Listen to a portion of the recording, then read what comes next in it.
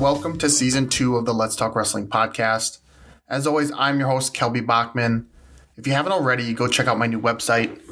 You can view the latest episode, fan favorites, and even submit a question to future guests. You can visit the website at letstalkwrestlingpodcast.my.canva.site. You can also find the link in the show notes. The song you just heard is Sky is the Limit by Revolution, and it is the walkout song for the next guest on the show, Skylar Grote. Skylar is one of the top women freestyle wrestlers at 76 kilograms. She won the US Open in 2022 and placed second at the World Team Trials that same year.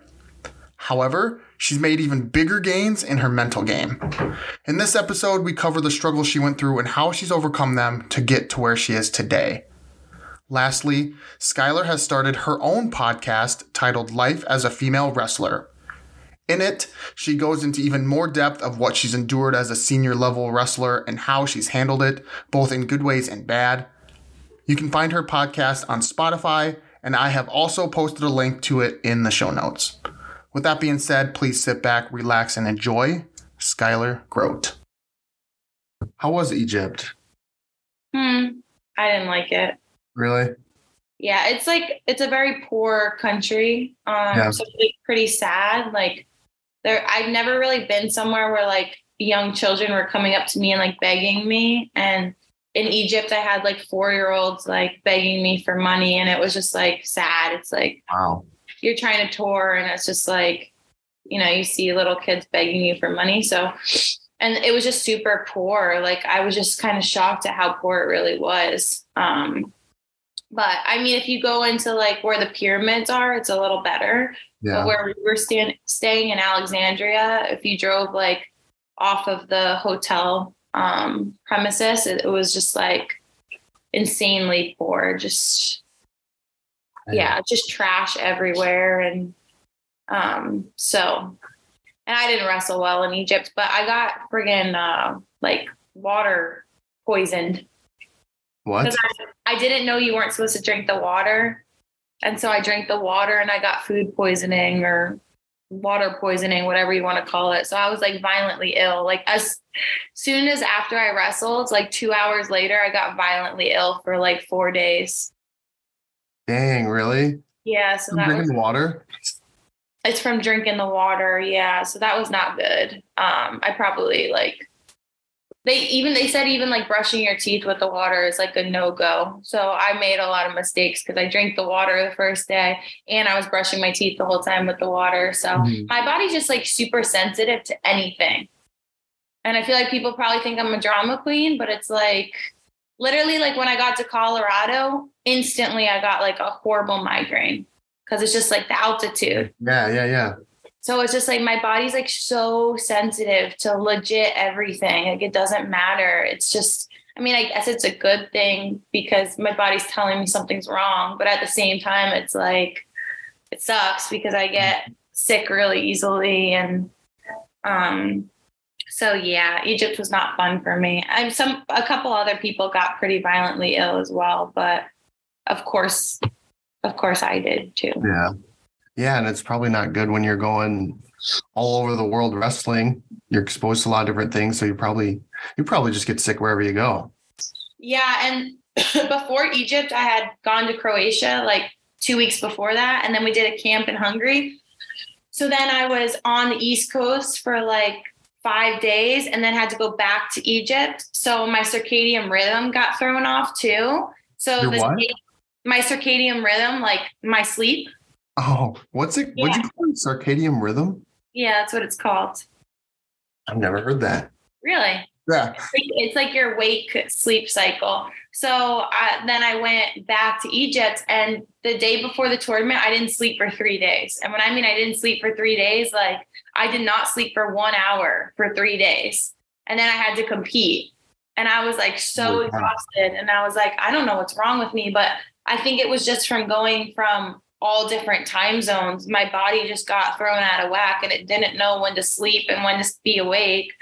And so it was just that on top of being sick. And then on top of that, I went up a weight class. So it was all those factors put together, the anxieties of going up and just not sleeping and then being sick. It was definitely rough, but, yeah, so Egypt wasn't great for me, but Croatia was fun. I mean, I won Croatia and I wrestled well there. So that was good, but yeah. Your second episode of your podcast was about caring less about what other people think. Right. And I still struggle like with that to this day. You know, you talked about walking into a room and just being so anxious, like it's something on my pants, like what if I do this or whatever. And I'm like, no, I do that. Like I did that when I start a new job, like, yeah. Oh my gosh, like I hope these guys like me, And then you said,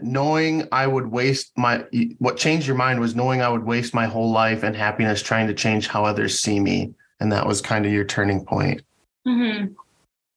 Yeah, I think because you just come to the realization that if you please one person, it's not going to please another person, because we're all so different and we all have different tastes and preferences. So if you go out of your way to try to please, someone or a group of people, you're going to upset another group of people. And so it's just kind of like this never ending cycle of trying to please others. And I think a lot of my life, I tried to be like perfect because I wanted everybody to see me as this perfect person.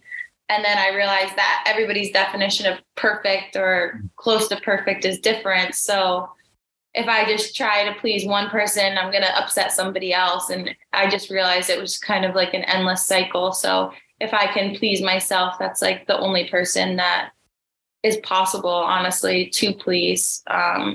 So I just started, being the person that I wanted to be and the person that I thought was, best. And perfect doesn't exist. So, I'm going to make mistakes, and as long as I learn from those mistakes, that's what, makes me the person that I'm going to be. So I think it took a long time to learn that. And I don't even want to say that's who I am. And I tried to please other people all the time. Like, I don't think that we have complete control over, our thoughts really, because they're kind of cultivated by like our environment. Right.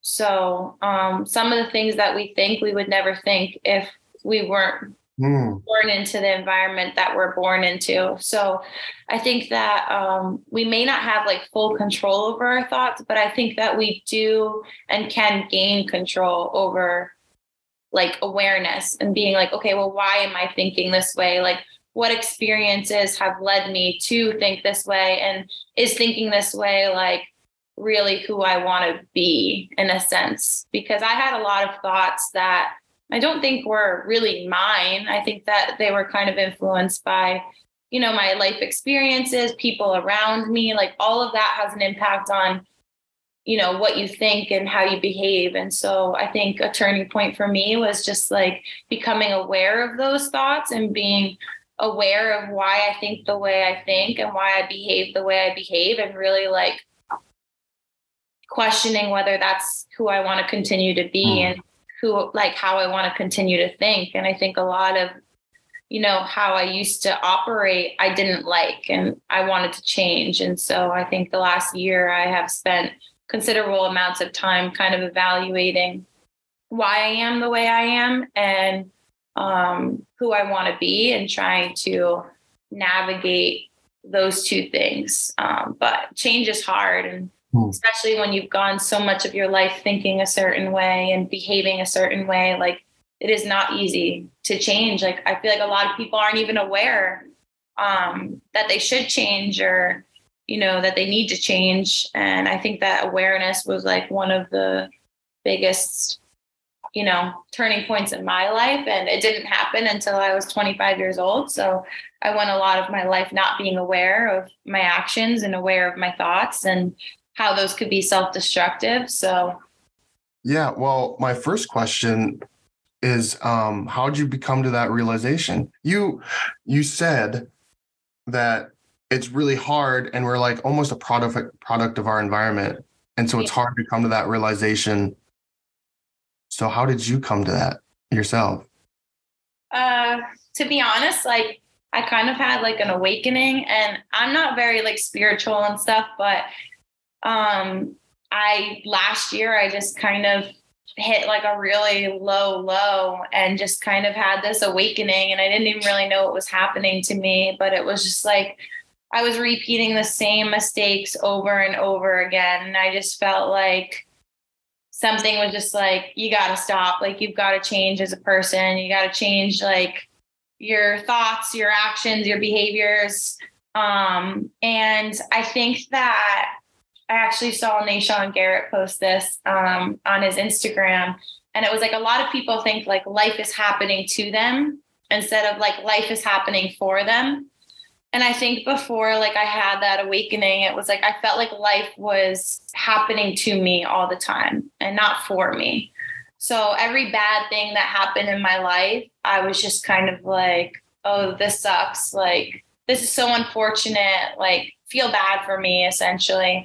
And, you know, after the awakening, I was like, you know what? Like, life is actually happening for me. And yeah, bad things happen to everything and everybody goes through hard times. But if you put like a positive twist on it and look at it as like, okay, this is going to make me stronger, or, you know, this is happening for a reason and this is leading me to a different outcome, I think it totally changes, you know, your perspective on life. And for me, I wouldn't say I was a negative person, but, you know, it was very easy to, you know, get my mind down the wrong path. Like, if one thing went bad, I just kind of spiraled into this, you know, my life sucks kind of mindset. So I really had to change that about myself and put a positive spin on everything, no matter how tough the situation. And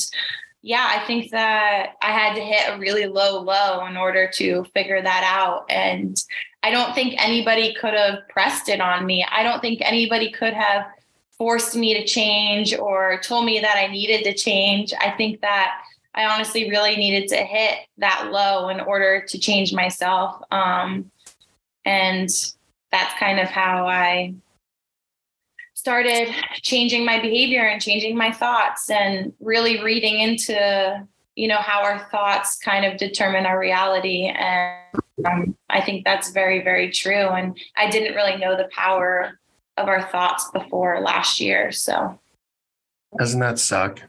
It just sucks that you have to hit, you know, rock bottom. You have to just be in this low point in order to realize you need to change. I mean, and especially for you, someone who's had success, you know, wrestling and competing, you know, people are like, man, what do you know, kind of like, what do you have to be upset about because you're so good and you've had success? You know, it can be even more difficult because you have so much to quote unquote be grateful for, you know? Yeah, I think another thing that I learned regarding that too is everybody's life is hard. Like, it doesn't matter if you're Kim Kardashian and you have millions of dollars. Like, we all have our own problems. And yeah, do some people have bigger problems than others? Of course. But we all have things to deal with. And I think pain is pain, like, regardless. And I think hardship is hardship regardless. Like, I think we all deal with things that other people may not deal with or not know that we deal with. And so, yeah, I'm sure there's people that have looked at my wrestling career and been like, oh, she's, you know, successful, you know, she's got a great family, this and that. And that is all true. But I still have, you know, demons that I fight, and I still have problems that are my problems, and my problems might not be as significant as somebody else, but they're still problems, and I still have to deal with them. And I don't think other people know. Yeah, they don't know my problems, just like I don't know your problems. I don't know what you deal with, and I don't know how hard it is for you. Like, you might deal with something that for me is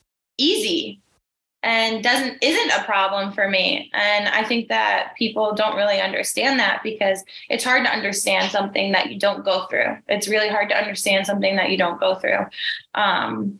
And yeah, I mean, I just try to be open about my problems because I think that when I was younger, as a young female wrestler, I looked at my role models and, you know, social media wasn't big and people didn't really talk about issues and mental health and stuff. But I just remember looking at them and being like, oh my gosh, they're superheroes. Like they don't have any problems. They win all the time. They're not nervous to go out there and compete. Like, oh my gosh, I'll never have that. Like, I'll never have what it takes to be, you know, a champion or whatever, because, you know, I have all these things that I deal with in my head. And I think that I just started to be open about them because I wish that I had that when I was growing up. I wish I had someone that talked about that stuff, because then I feel like I wouldn't have felt so alone and I wouldn't have felt like I was different. And I would have been like, oh, okay, this person has so much success, but, you know, they still deal with, you know, insecurity and they still deal with self-doubt. And I think that if I had that, it would have changed a lot of my thoughts and it would have made me feel a lot less alone. So, you know, I think that in life, we should all strive to be the person that we wish we had. And I think that that's kind of like my goal as a role model. Like, I want to be who like 8-year-old Sky needed. And I'll be happy with my life and with who I am if I can be, you know, that person for, you know, younger me. Wow. I mean, that takes a lot of courage to do that. And so with all these things that you're talking about, like anxiety of what other people think, for you to like kind of cross that bridge and to be open and vulnerable, that had to be really tough. Like, I can't imagine. Yeah, it's super tough. I mean, like, even be vulnerable and put yourself out there. Like, yeah, even on like my podcasts, like sometimes I'm just like, oh gosh, people are going to like judge me for saying this, or people are going to be like, why is she talking about these? Or, oh, she's such like a drama queen and this and that. But I'm like, I've talked to so many people and they have the same feelings and they have the same thoughts and they think the same way. And they've gone through, you know, horrible struggles that other people don't know about. And so, yeah, of course, I'm going to get the people that are like, oh, she just needs to tough it out. And this is crazy that she's talking about this or whatever. Of course, I'm going to have those people and that's fine. But I'm also going to have the people that listen to my podcast and are like, oh my gosh, this girl is literally talking about everything I feel. And, you know, she's gone through similar things to me and I feel less alone.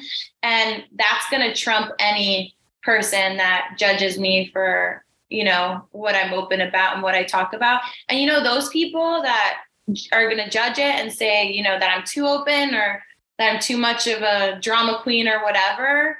I'm so glad that you haven't gone through the stuff that I talk about. I'm so glad that you've never walked into a room and felt like crippling anxiety. Like, I'm so happy that you haven't gone 7 years of your life, like worried about your body image and about scared of food. Like, congratulations, because I am so happy you haven't had to deal with that. But there are people that have had to deal with that, and it's scary and it's lonely. And I think that having a community and having other people talk about it really helps. That's the only thing that helped me.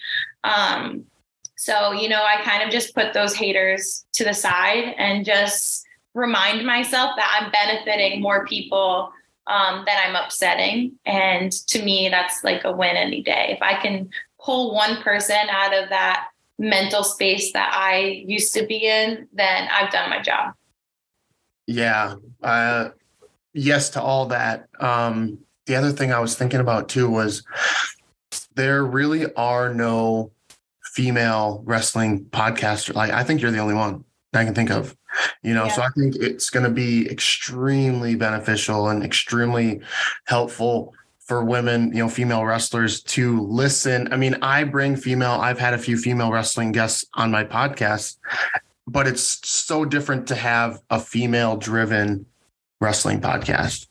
Yeah. You know, you're going to get drawn into so many wrestlers. It's going to be awesome. You know, thanks. I'm excited. I know you're just getting going, but as this might sound cheesy, but the sky's the limit, huh? Right? Yeah, no, it is. It's funny because I had a coach when I wrestled Fargo, and he like said that, and I was like, wait, that could be like my little logo thing. And he was like, yeah, like when you go to the Olympics one day, like that should be your thing. And so ever since Fargo, my junior year, I've carried Sky is the Limit. So I have Sky is the Limit on everything. And it fits perfectly and I love it. So, but really the sky is the limit. And I think sometimes, we do put limitations on ourselves, and I've done that for sure. I'm like, I can't start a podcast. I can't do this. I can't do that. And then one day I was just like, I want to start a podcast. Like, I'm going to do it. Like, I just need to sit down and sometimes you just have to sit down and just like do what you haven't done. And I put it off for so long. And then it was like a random Sunday or something. And I was like, you know what? I'm doing it. Mm-hmm. I'm going to start this podcast and it's going to be great. So yeah. And I'm looking forward to bringing people on it too. Like I'm going to have lots of special guests, people that I've met just through my experiences and through my struggles. Like I met this one girl on TikTok that has been like through a lot of the same struggles I've been through. So she hasn't wrestled, but I'm going to bring her on and like have her talk about, her perspective. And then I have a couple other guests that I'm looking forward to bringing on and having them share, their opinions and stuff.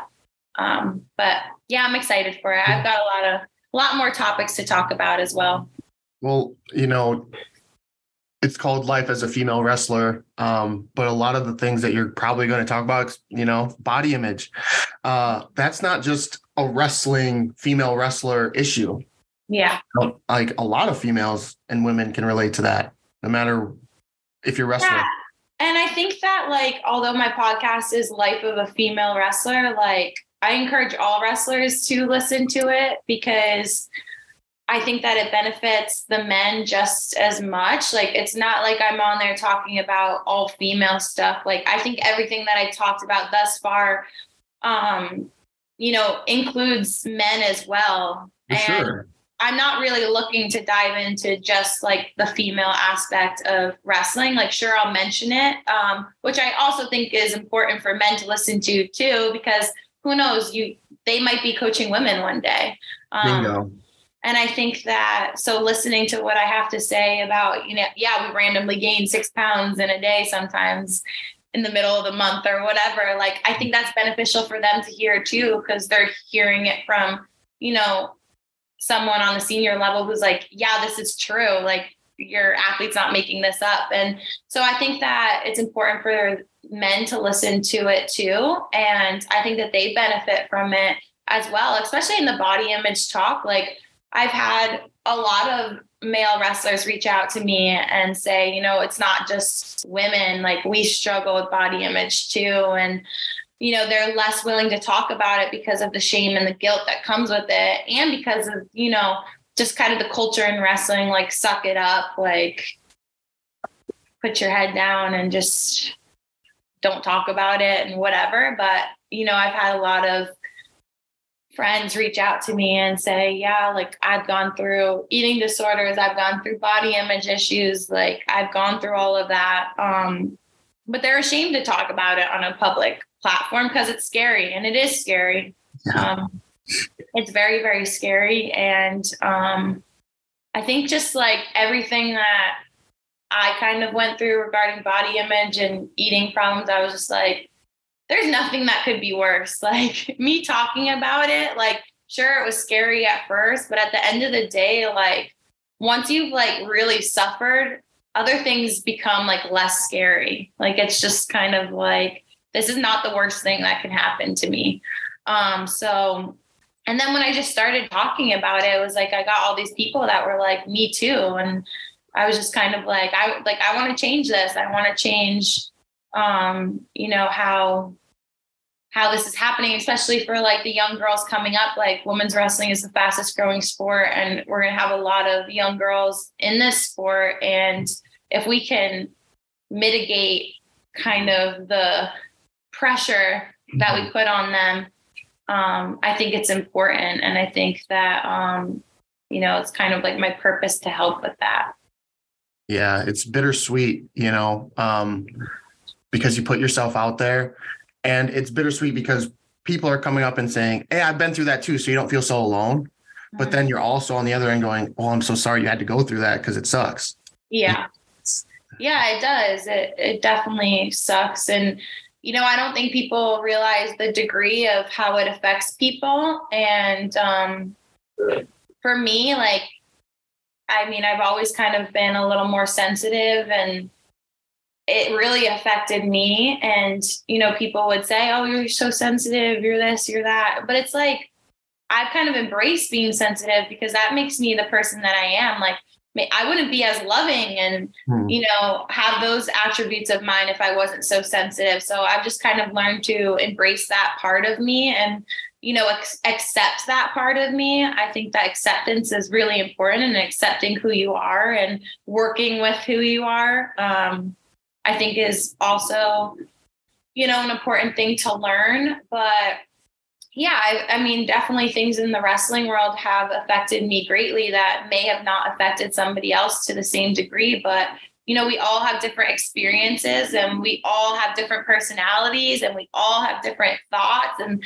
we're all so different. And something that doesn't affect somebody else might deeply affect me, and vice versa. So I think it's really important to kind of like learn yourself and figure out if, you can help others, if other people are similar to you, and sharing your experiences. And that's kind of like what I've done last year. So. Yeah, you had a lengthy Instagram post. I think it was kind of your coming out party, or if you will, like it said, what you've learned in the last 14 months after going through many body changes. First appreciate again, all this that you're talking about, because it is very difficult. But that was kind of like you're opening up the floodgates, like, okay, I'm going to do this. How hard was it to like push send, or, did you have that in your drafts for a while before you find? Yeah, well, so a year and a half ago, I would always sit at like 73 kilos, and I was dieting pretty heavy to sit there. So I think it's like 161. And it took a lot of like discipline to be at 73 kilos. And then I would always make the cut to 68, which like 5 kilos, like it's not awful. But when I was holding my weight at 73, it was hard because it was like I was already dieting. So then to make 68, it was more like, okay, now I kind of have to starve myself to get to 68. And then I had to make the decision to go 72 or 65 for the world team trials 2 years ago. And so I decided to go down to 65 because Mensa had the spot at 68. And I was weighing at the time like 158, which is like 72 kilos. But little did I know that was like under my natural weight already. So I pushed my body down to 65 kilos, and I lost my ability to feel full for about a year. So I was waking up in the middle of the night, like 3 to 6 times, I would say. I went through a period of time, like 3 months, where I didn't get more than 3 hours of sleep a night. And then I legit could not feel full, to the point that like you could give me 2 peanut butter jars and I could eat both and my stomach would still be growling. And so I had never gone through something like that in my life. Like I had made 68 kilos all the time. And yeah, of course, like post tournament, I would have a couple days where I binged, but I would feel full. Like I would binge eat after I wrestled, like every wrestler does, but physically I would feel full. And this was so different. I physically was not feeling full for so long. And I just like mentally was just going insane, because it's like when you can go out to breakfast with your parents and you can eat everybody's meal and still not feel full, how are you mentally supposed to be okay? Right. And how are you mentally supposed to be okay when you're not sleeping and you're waking up in the middle of the night to eat? I went from like this normal person who slept for, 8 hours a night without waking up, to this girl who was waking up 3 to 4 times in the middle of the night eating. And it's like, I was like, am I an emotional eater? Am I eating because I just want to eat? And I just couldn't figure out like what was wrong with me. And I did a lot of research on it. And had to figure it out, because I was like, I can't go the rest of my life waking up in the middle of the night to eat and not feeling full. And essentially what I learned is like my body was just below where it wanted to be weight wise. And it wasn't going to stop until I got to the weight that it deemed healthy for me. And so basically the answer was to keep eating until I hit that weight. And so I hit about like 170, like 168, 170, and my body settled. And it didn't matter how much I ate. Like I was not getting above 170. It kind of maxed out right there. And so then I was like, okay, I'll go 72 kilos. Cause that's not that much of a cut. It was like 10 pounds. And I assumed that some of it was going to come off because, I was eating a lot. So eventually, like when my hunger decreased, it did come off, and I got sitting at like 164, 165. So I only had like a 6-pound cut, but then I started cutting down to 72. And the last time I cut to 72, it threw my body back in that cycle. And so then I hit like 83 kilos, I think. And I had to sit at like 83 kilos for like 3 months before my body started like coming back down to like its normal set point of like 170. And so I was sitting at like, I think it's like 183. I don't even know, 183 or something. And I was like, I have literally gone from 148, because that's where I got sitting for 65. I went from 148 to 183 in the span of like 14 months. And just like the thoughts going through my head were just like, oh my gosh, like I'm a binge eater. Oh my gosh, I like have no self-control. Like what is going on? And, none of that was true. It was just my body had enough of cutting weight. I'm a female. And so when you threaten the system of, I'm meant to have children, like I'm first, I kind of say to myself all the time, like I'm first a woman and second a wrestler. And I have to remind myself of that. Like my body is a woman's body, and it wants me to, be able to have children and stuff. And so when I threaten the system of going, below 18% body fat, because that's the minimum that my body likes to be, I threatened the system, and it went the opposite direction. And it took time for, that pendulum to come back and settle in the middle of where it wanted to be. But yeah, there were a lot of like thoughts and a lot of things that I was told that made the process even harder. I think that if I didn't believe the stuff I already believed, it would have been so easy, because it would have just been like, oh, my body, it's figuring itself out and it'll come back down to where it's meant to be. But there were so many pressures of like, I can't be over 150 as a woman. I need to be 18% body fat as an elite athlete. Like I had all these beliefs just kind of like screaming at me during this process. Like, you can't eat that. Like it's too high fat, or it has too much sugar. Like, what are you doing? But like, I'm really craving this. Like, I need this because it's going to give me energy. So during that time, I was just like at a really low point, because I didn't know what to do. Nobody really talks about this. Like I've never heard someone talk about losing their ability to feel full for months on end. And so I felt very, very alone. And I mean, my dad's a doctor and he never even heard of this. So not only was I going through it myself, but medical doctors didn't even know what was happening to me. And so I felt like a crazy person, because I'm just like, no, this is legit. Like, this is actually happening to me. And I had to figure it out myself. I had to do all this research myself. And so I spent hours and hours and hours researching all of this. And I've learned a lot. I mean, I could tell you exactly why it happened. I could tell you all the things in the human body that makes it happen. So I guess at the end of the day, I've learned a lot and I'll be able to help others, but the process was horrible and I was very, very much alone in it. Were you competing during this whole time? Yeah. Wow. Oh yeah. So I would go I was wrestling 72. And obviously that was bigger than I had wrestled previously, because I was at 65, but I mean, that wasn't my actual weight. That was just one tournament, but I had always competed at 68. I never competed bigger than 68. So now I was competing at 72, but And my body did settle like 77 kilos. So 72 is not horrible when you put it into perspective. But when your body hasn't finished the process of like deeming that it's safe, it's trouble because you're just putting your body right back into the cycle. So it was like my body hadn't finished that process and I was making 72 over and over and over again. And so it was freaking out again because it's like I started going into like a calorie deficit and it was like, oh, not this again. Like it was just, it was very sensitive and trying to control my weight while I was in that process was like one of the hardest things I've ever had to do because it was just like I was hungry all the time and I am the type of person that I am always on top of my stuff. I'm always on top of my weight.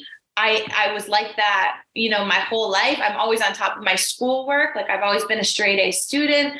I've never cut more than 2 kilos ever for wrestling. I always, even for 68, like I would always get sitting at like 70 the week before I competed because I did not want to cut more than 4.5 pounds in a week. So I was super like regimented and super anal about that stuff. And here I am cutting like sometimes 4 kilos the day before I competed, but I didn't have control over it because it was just like, it was either cut 4 kilos, you know, a couple days before I competed or not sleep, you know, like go the whole week before I competed without sleeping because I was so dang hungry. And so that was the trade-off, like cut water or go the week without sleeping. And so, yeah, it was really mentally difficult and it was not fun. And then I had to make the decision, you know, do I go up to 76 for the Olympic year or do I go to 68? And the fact that that was even 68 was even a question to me is just insane because I can't do that to myself anymore. Like, it's kind of like, Skylar, like learn your lesson. Like you can't do it. Like 72 was hard for you. And, you know, I think that the obvious answer was go up to 76, but there were a lot of unknowns for me. It's like, okay, well, how much stronger can I get? Do I have the physical ability to be strong at 76? Like, is it in my genetics to get bigger? And then apart from even that, it was like I've struggled with body image my whole life, essentially. So, you know, seeing a bigger number on the scale was so scary. Like I was literally terrified of gaining a pound. And I don't think people like realize that, but like I was terrified of gaining a pound. And I was so strict on my diet all the time that food scared me as well. Like I couldn't eat anything really bad for me. I couldn't go out to eat without having anxiety about how many calories were in my food or how much weight the meal was going to make me gain. Like there was so much mental space taken up by that it started like controlling my life. And people are just like, oh, it's mental. Our brains are like supercomputers. So yeah. I programmed my brain to think that way for 7 years or whatever. And I don't think that was like fully my fault. Like it was kind of like built up over experiences, things I've been told. Like I was programmed to operate that way. And I had to unpack that over the last year because it's not like you can just, you know, snap your fingers and I'm no longer afraid of food. Like the way the brain works is it learns. And it takes time to learn and it also takes time to unlearn.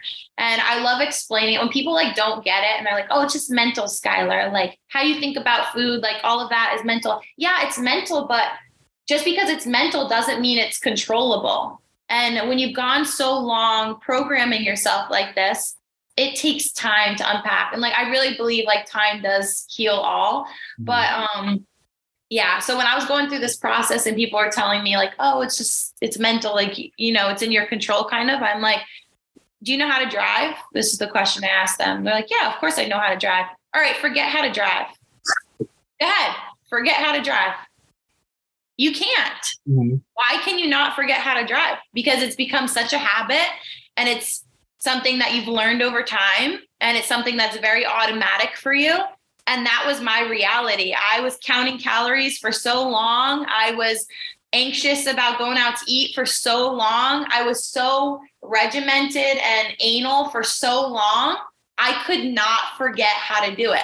And the best way to forget how to drive is probably to not drive, right? Mm-hmm. So the best way to, not think about food 24/7 and not to be so anxious about food is probably to eat. And it's probably to let go of the control and do the opposite of what I've been doing. And that was the only thing that could cure me. The only thing that was able to help me and, fix my mental space was to do the opposite of what I had been doing. And so in order to not be afraid to go out to eat, I had to go out to eat. That was the answer.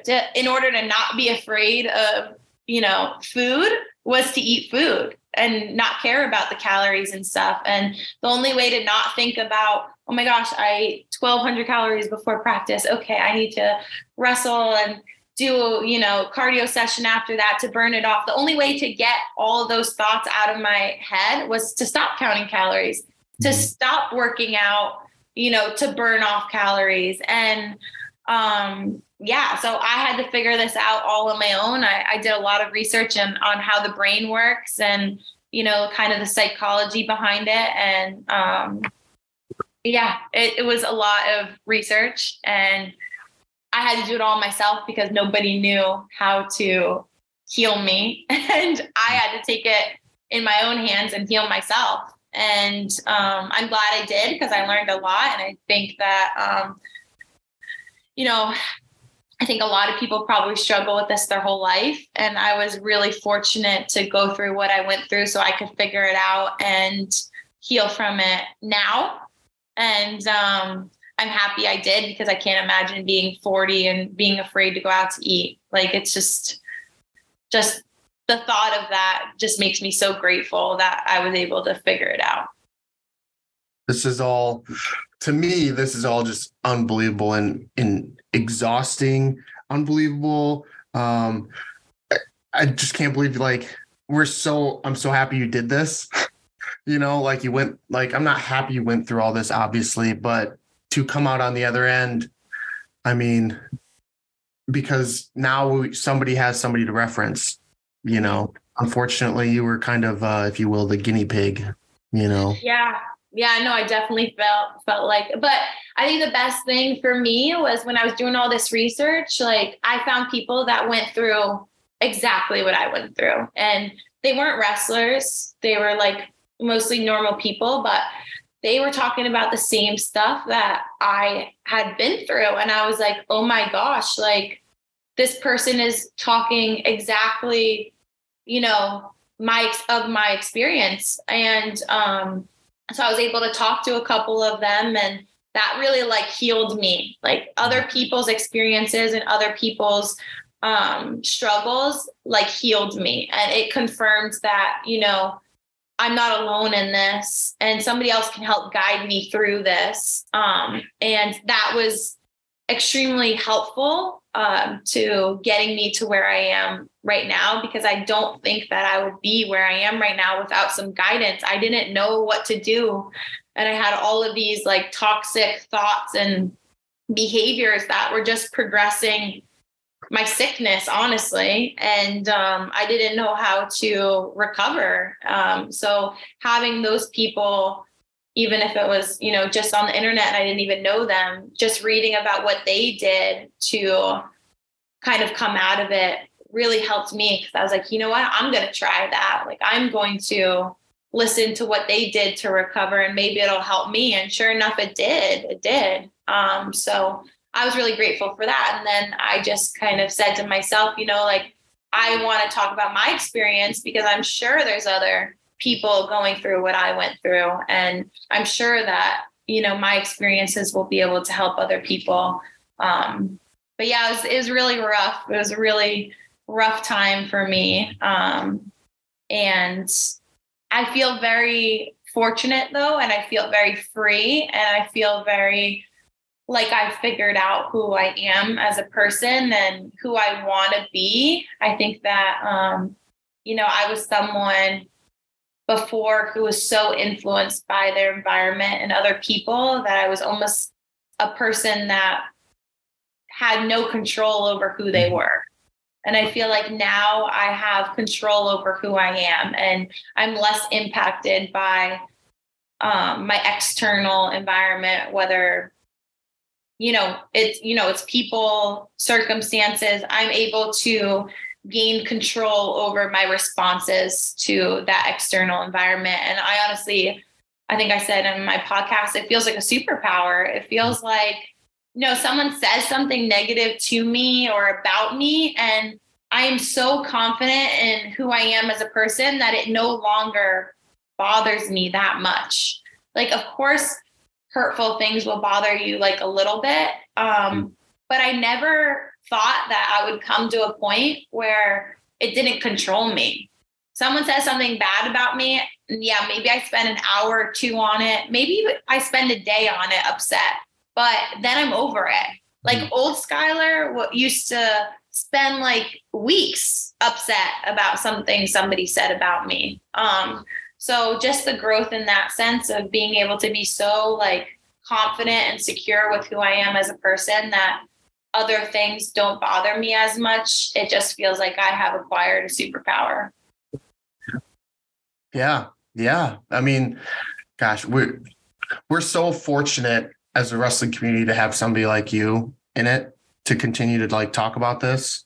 Because there had to be times as you were talking about all these things that you were going through, I'm like, geez, why didn't you just quit? What? I was close. What the heck? Oh, trust me. Like if you were a fly on the wall in my house when I was going through all of this, I was just like it honestly makes me upset to even talk about, because it was just like the mental space that I was in was so bad. And just like, I felt like the wrestling, I was mad. I was mad at wrestling. I was mad at, the sport. I was mad at the culture. I was mad at so much because it just like, I felt like it kind of like ruined me as a person. I was just like, and whether that be true or not, I think there's positives and negatives to everything in life. But in that moment, I was just so mad. I was mad that, I had cut so much weight. I was mad at the way wrestling culture has, made me feel. And I just kind of said to my parents, like, I'm never wrestling again. Like, I am done. Like the fact that I have lost my ability to feel full, like I'm done. Like it's ruining my life. It's ruining, my relationship with my body. It's ruining my relationship with food. Like I was at such a low point that I 100% told my parents, this is it. Like this was the last straw. And now looking back, like, was that dramatic? Yeah, probably a little dramatic, but for what I had gone through, it wasn't. I think most people, if they lost their ability to feel full for a year on end, I think most people would probably quit too. So, but now that I'm at my healthy weight and I got to the other side of it and I'm healthier mentally and physically and all of that good stuff, now I can look back and be like, you know what? I went through that for a reason, because it was leading me somewhere bigger and it was leading me to a happier life. Like, of course, now I can look back and understand that. And I think the lesson that this has taught me is that like the hardships happen because it's leading you to something greater. It really is. And I don't think that there's ever been anything in my life that I look back on and I'm like, that didn't happen for a reason. Like, I think everything happens for a reason. And I think that when you go through life believing that, it makes things a lot simpler. And I think it's true. I do. I think that saying is very accurate and it's proven true for me at least. But yeah, I mean, I'm not going to lie. There were many times that I've wanted to quit wrestling. many, many, many times. But I'm happy that I never did. I'm happy that I did persevere. I'm happy that I've had my parents in my life and my friends in my life to keep me from quitting. Because I think that if it was up to me, I probably would have quit already. But, I think my parents and my friends and my family see how much I love the sport. And they've known that every time I think about quitting, it's always for the wrong reason. And they just like kind of remind me of that. Like, Skylar, you're not quitting because you hate wrestling. Like, you're quitting because of some other issue. And that is true. I've never wanted to quit wrestling because I'm like, I hate this sport. I look forward to practice every single day. Like I said to one of my friends not too long ago, I was like, how often do you like not want to practice? And they said something like, oh, like once a week or whatever. I'm like, I literally only not want to practice like once every like 3 months. Like, I'm so fortunate to love this sport so much that I always want to do it. And I always want to practice and I always want to compete. So I think that, I'm just really grateful that I have people in my life to kind of keep me on the right path when I start to like veer off a bit. And they know me well enough to know that I would quit wrestling for the wrong reasons. So I guess that begs me the question, why didn't you quit? What made you keep going to practice? You're dealing with all of this stuff, but yet you're still able to go wrestle and compete.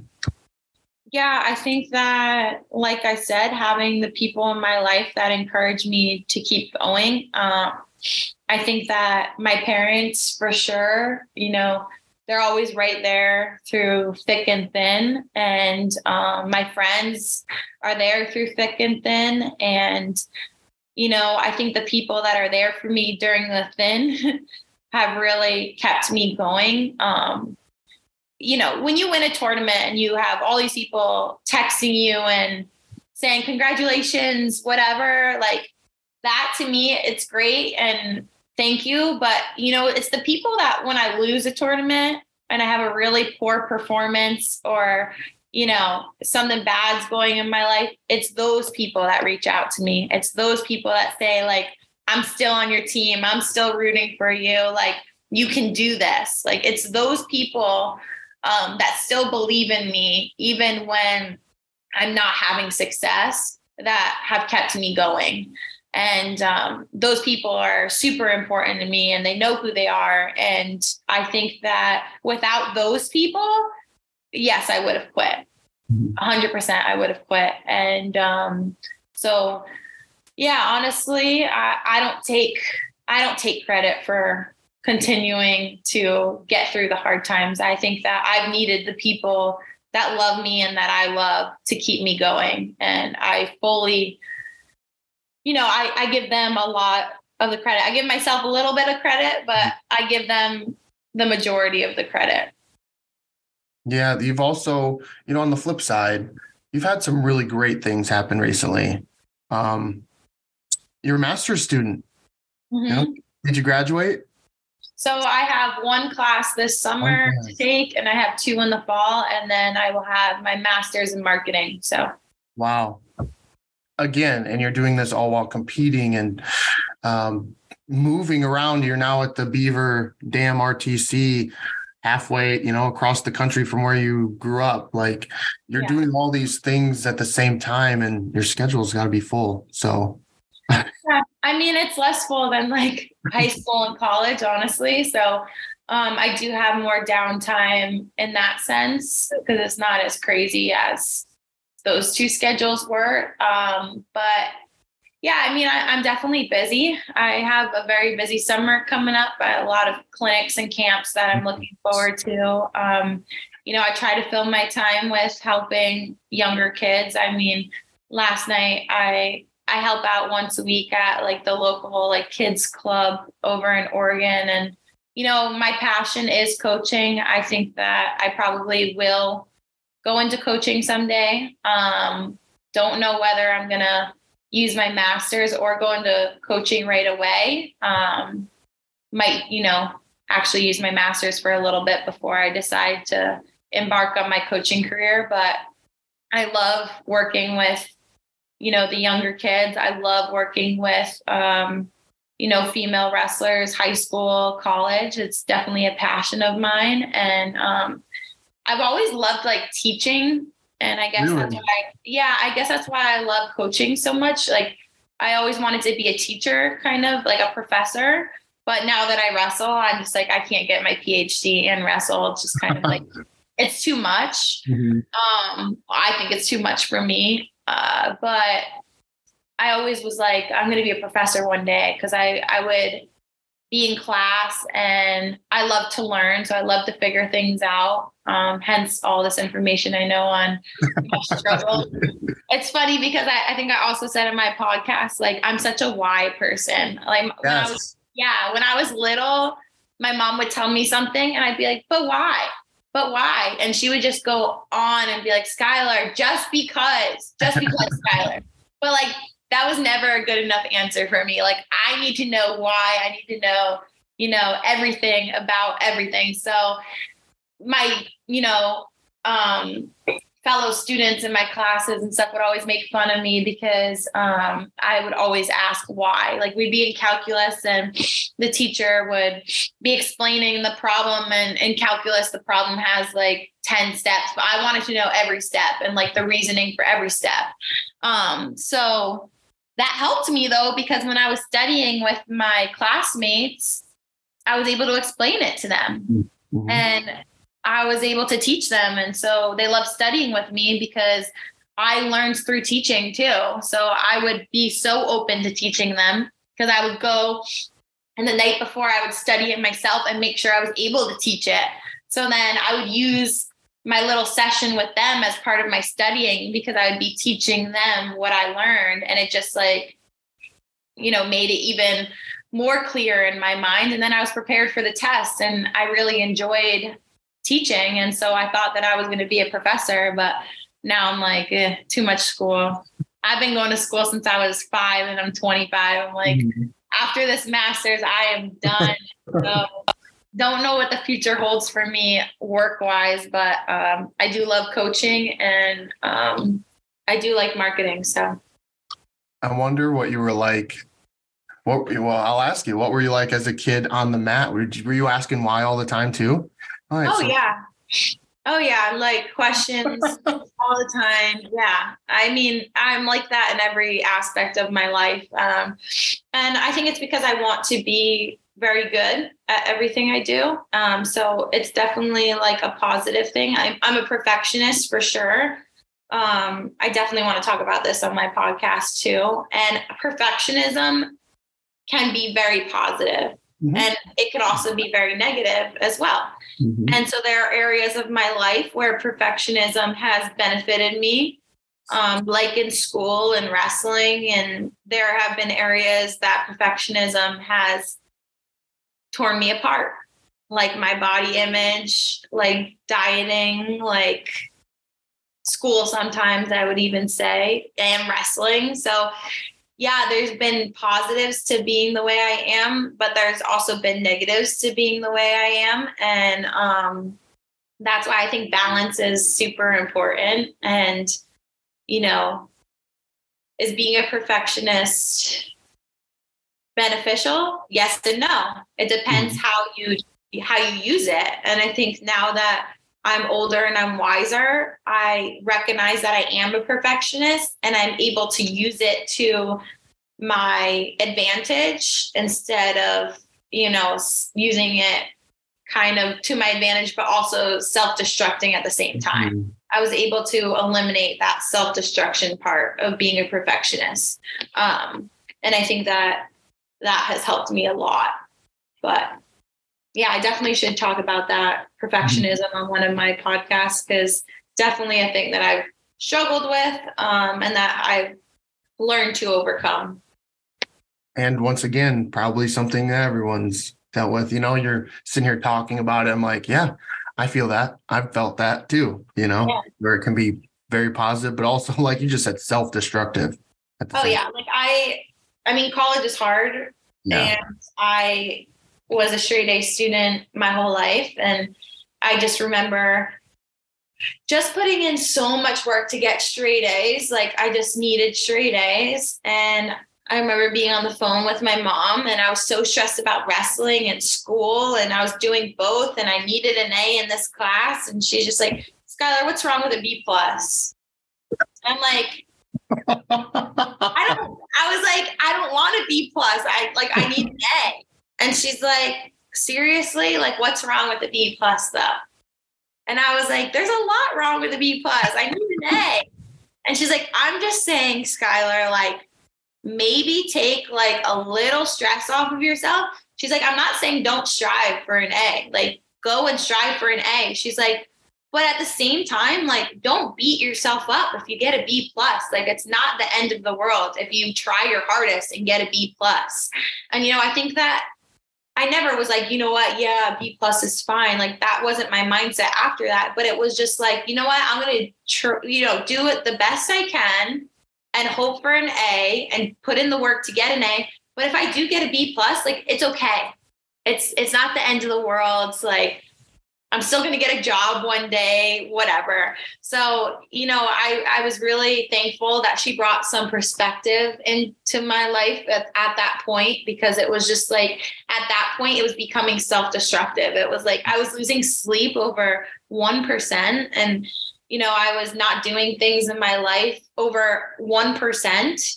So, yeah. And I'm not saying, you know, don't strive for A's and don't strive to be better, but also be like proud of yourself and what you've accomplished, and, you know, enjoy the moment and be able to take the moment in and be able to take your hard work, you know, be able to appreciate it. And I think that for my mindset for a lot of my life is always like, oh, I could be better. I could be better. And that's good.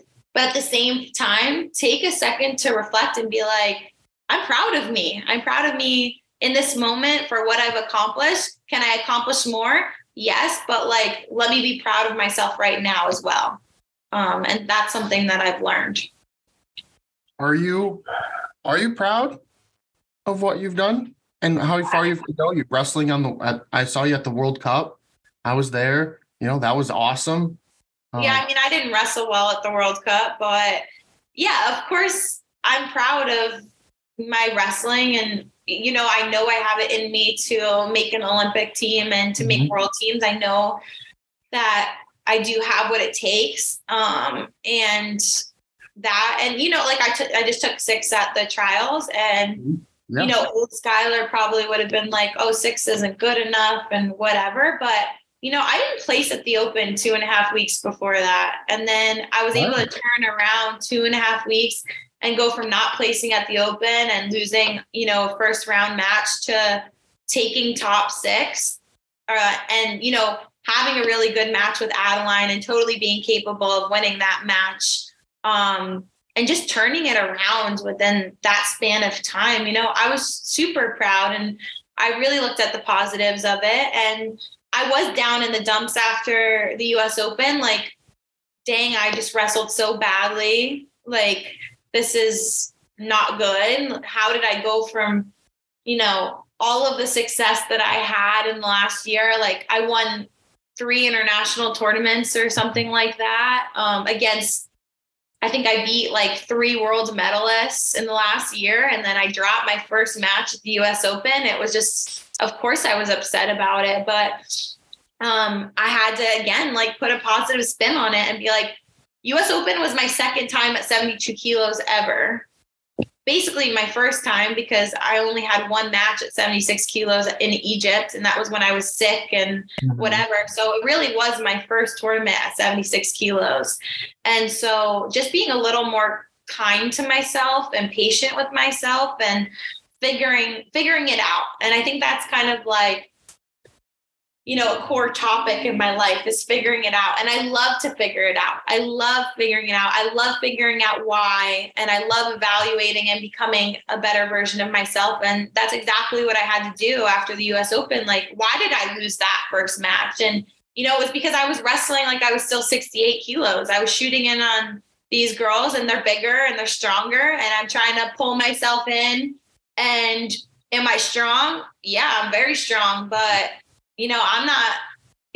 nobody's strong or in good enough shape to spend 6 minutes like this. Like I was putting myself in situations that were not winning positions. And, I got right back from that tournament and I was right back to work. And I, said to myself, like, okay, I have 3 weeks to turn this around and to learn from my mistakes. And, in practice, my coach was like, no more hitting a knee. We're done. We're done hitting a knee.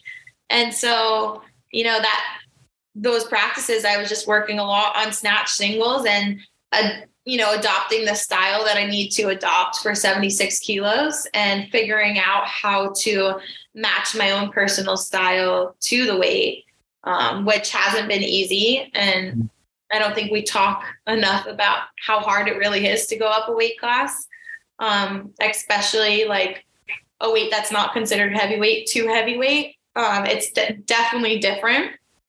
And there's new challenges there. And I think apart from just the physical challenges, there's a lot of mental challenges. And for me, I think I deal with that more than maybe others do, but it was really hard for me to be like, I'm healthy at this weight and to put that in my mind and to see myself maybe not as lean as I used to be, but knowing that I'm healthier than I used to be. That was extremely hard for me and very vulnerable, I think, because I already struggled to go out and compete in a singlet. I hate singlets and I don't like wearing them, especially, in front of thousands of people. And so I think it was hard for me even just to put on a singlet and be wrestling a weight class 22 pounds heavier than I used to be. So I think that the best way to overcome that, though, is to just do it. And to put yourself in uncomfortable situations and do the things that you don't want to do, because the more, you avoid it and the more you shy away from it, the harder it's going to be. And so I just had to, mentally tell myself, like, just mentally be confident, honestly, and just be like, this is the weight I'm supposed to be. I feel strong here. I feel good mentally and physically here. And I just had to reiterate that to myself so much because I knew that there would be outside forces. I knew that somebody would say, I think you should be at 68 kilos or you should be at this weight. And, old me would have been like, oh shit, maybe I should be at 68 kilos. Maybe they're right. Like maybe this is the wrong move. But I've learned to stick to a plan and know that plan is where I'm happy and just sticking to the plan and not letting other people influence that plan, I think has been all the difference for me. And I knew that going up the weight was going to be difficult, but that was my plan. And I'm sticking by that plan. And I know that one day it's going to pay off. And maybe I'm learning right now and maybe it's going to be difficult at first, but everything's difficult at first. Everything is, anything that's new and different is going to be a challenge. And I have full confidence in myself that I will figure it out. And I think we saw that even from the open to the trials, like in the span of 3 weeks, I was able to change a lot. So that's kind of like where I am right now. Yeah, there's a lot to unpack there, but I'm going to wait because I think this is going to be stuff that you're going to talk on your podcast. So I want to let people guide them over there. But one thing I do that you mentioned real quick that I want to touch on that I didn't even think about, coming out in a singlet. And like you just said, 22 pounds heavier, it's only human nature. Like you see yourself in a singlet heavier than you've ever been. And you're like, whoa, you're just kind of taken aback. That had to be difficult. And you just said all the mental games that went along with it. Should I be at this weight? Gosh, I look big, but that could be a good thing. You look healthy. Yeah. Yeah, that was super hard for me. Like I talked about earlier, like my body has gone through anywhere from 147 in the last 2 years to 183. So I've had to see myself super tiny. And the biggest I've ever been. And right now I'm somewhere in the middle of that. But yeah, I mean, seeing all those different changes was extremely hard, especially when you like yourself at certain spots and you're not at the spot you like yourself at. But the thing for me was I kind of like hated the way I looked no matter what. Even when I was at my smallest, it was like I was still insecure and I still didn't like wearing a singlet and going out there. So, you know, just kind of mentally telling myself like, it's hard to explain, but I just have to like accept where I am in the moment and put less focus on my appearance, honestly, and just not care so much about how I look, and mostly just be grateful that I'm able to go out there and wrestle, and I'm able to go out there and compete, and that I am strong and that I am healthy, and being so confident in that. Because I mean, I definitely struggle with body image. I do have a degree of body dysmorphia. I'll look at pictures from when I'm competing and I'm like, dang, like I could be leaner, or I could look better, or I hate this angle of me, or this is an awful picture. Like, I wish they never took this of me. And yeah, I definitely have had all of those thoughts and more than that. But I've come to a point where I'm just like, it doesn't matter. Like, I'm strong. I'm able to go out to eat and not be afraid to eat. Like, that'll trump any anxiety over any photo. Like, it's just kind of putting things into perspective and figuring out like what my values are and figuring out like how I want to live my life. Like, is it worth starving to look a certain way? And is it worth, not having time with friends and family to look a certain way? And no, I've come to the conclusion that no, it doesn't. And I also have learned that my body wanted to get bigger. It wanted to get bigger. It wanted to get stronger. And, I love my body now, and I love how strong I am. And I love the mental freedom that a bigger weight class has brought. But, if you told me 2 years ago that I was going to weigh 170 pounds and I was going to be happy with that, I would have told you that you're crazy. Like, I literally would have said, I will never be 170 pounds in my life. Like, I will not let that happen. And just like the fact that used to be my mental space, and that used to be how I thought, is like just really sad. I wish that someone could have really like implanted it in my mind that it's okay to be big and strong. But I think that I needed to figure that out for myself. And like I said, I don't think that anybody could have persuaded me. I think I had to learn on my own. But I think that my purpose is kind of, telling, young girls like, I weigh 170 pounds and I am so healthy and I am so strong and I am happy at 170 pounds. Like, a number doesn't make you happy. And I wish that I had known that. And I think that the more we talk about it and the more that we normalize it, I think the better it'll be for the next generation. But yeah, that came with not caring what other people think and not comparing myself to others. Cause, even sometimes I'd like look at male wrestlers and I'd be like, oh my gosh, he wrestles 165 pounds and I weigh 170. Like, right.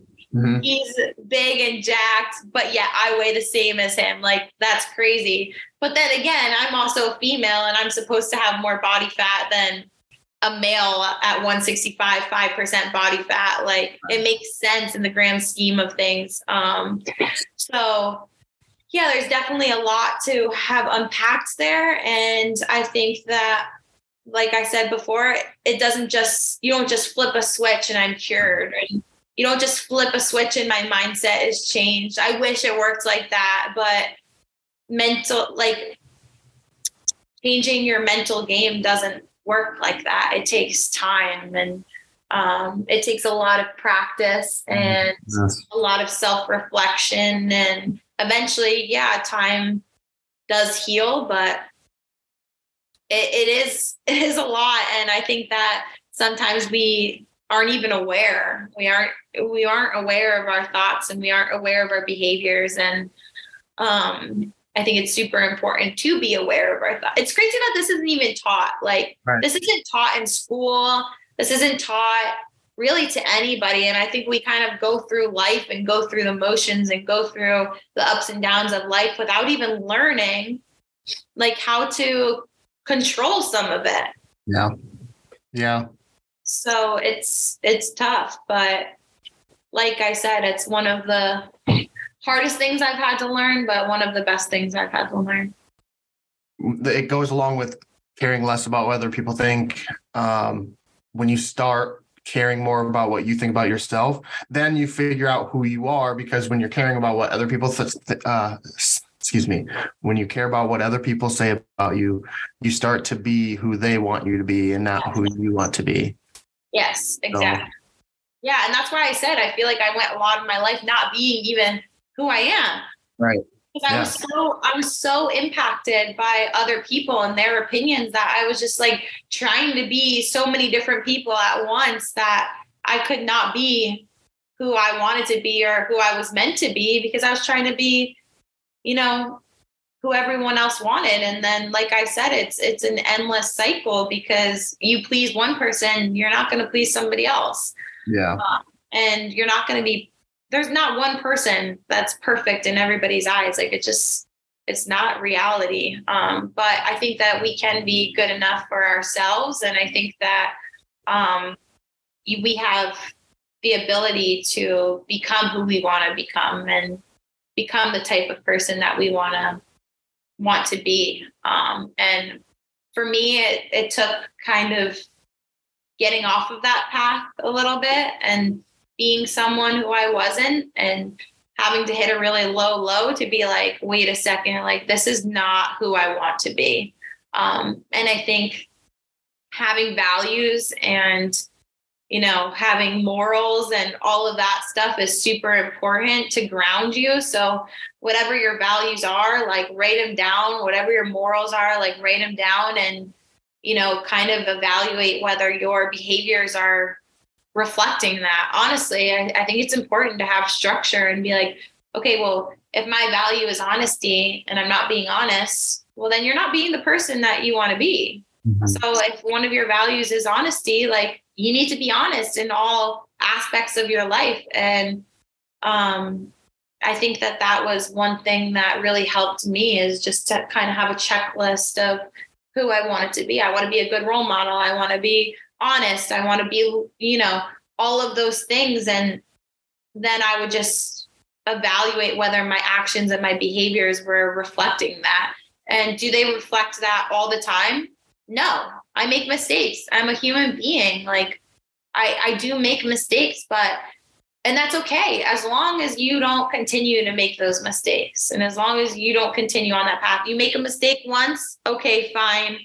Reevaluate, get back to your values. You keep making the same mistake over and over and over and over and over again.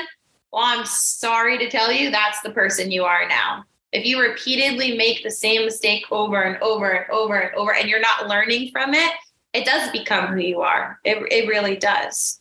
But I think that if you are able to become aware and, you know, kind of figure things out and learn from those mistakes and get back to your values, that's super important. There's nothing you can say to me now.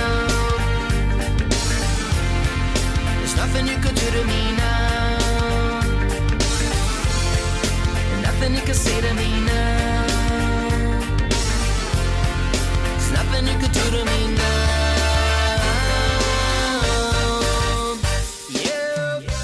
Thanks again for listening to this episode of the Let's Talk Wrestling podcast. Special thanks to my guest, Skylar Grote, for taking the time to sit down and chat with me.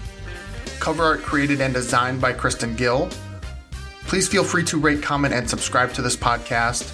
You can check me out on Twitter, Instagram, and my brand new Facebook page to hear more of my content. And don't forget to check out my website at letstalkwrestlingpodcast.my.canva.site. And as always, be sure to tune in to hear the next guest of the Let's Talk Wrestling podcast. Take care. See you next time. The sky is the limit, out of my way, you can't get me down. No time for the wicked, if you're in my line, I'ma go around the side and still bring it. The sky is the limit, out of my way, you can't get me down. No time for the wicked, if you're is the limit.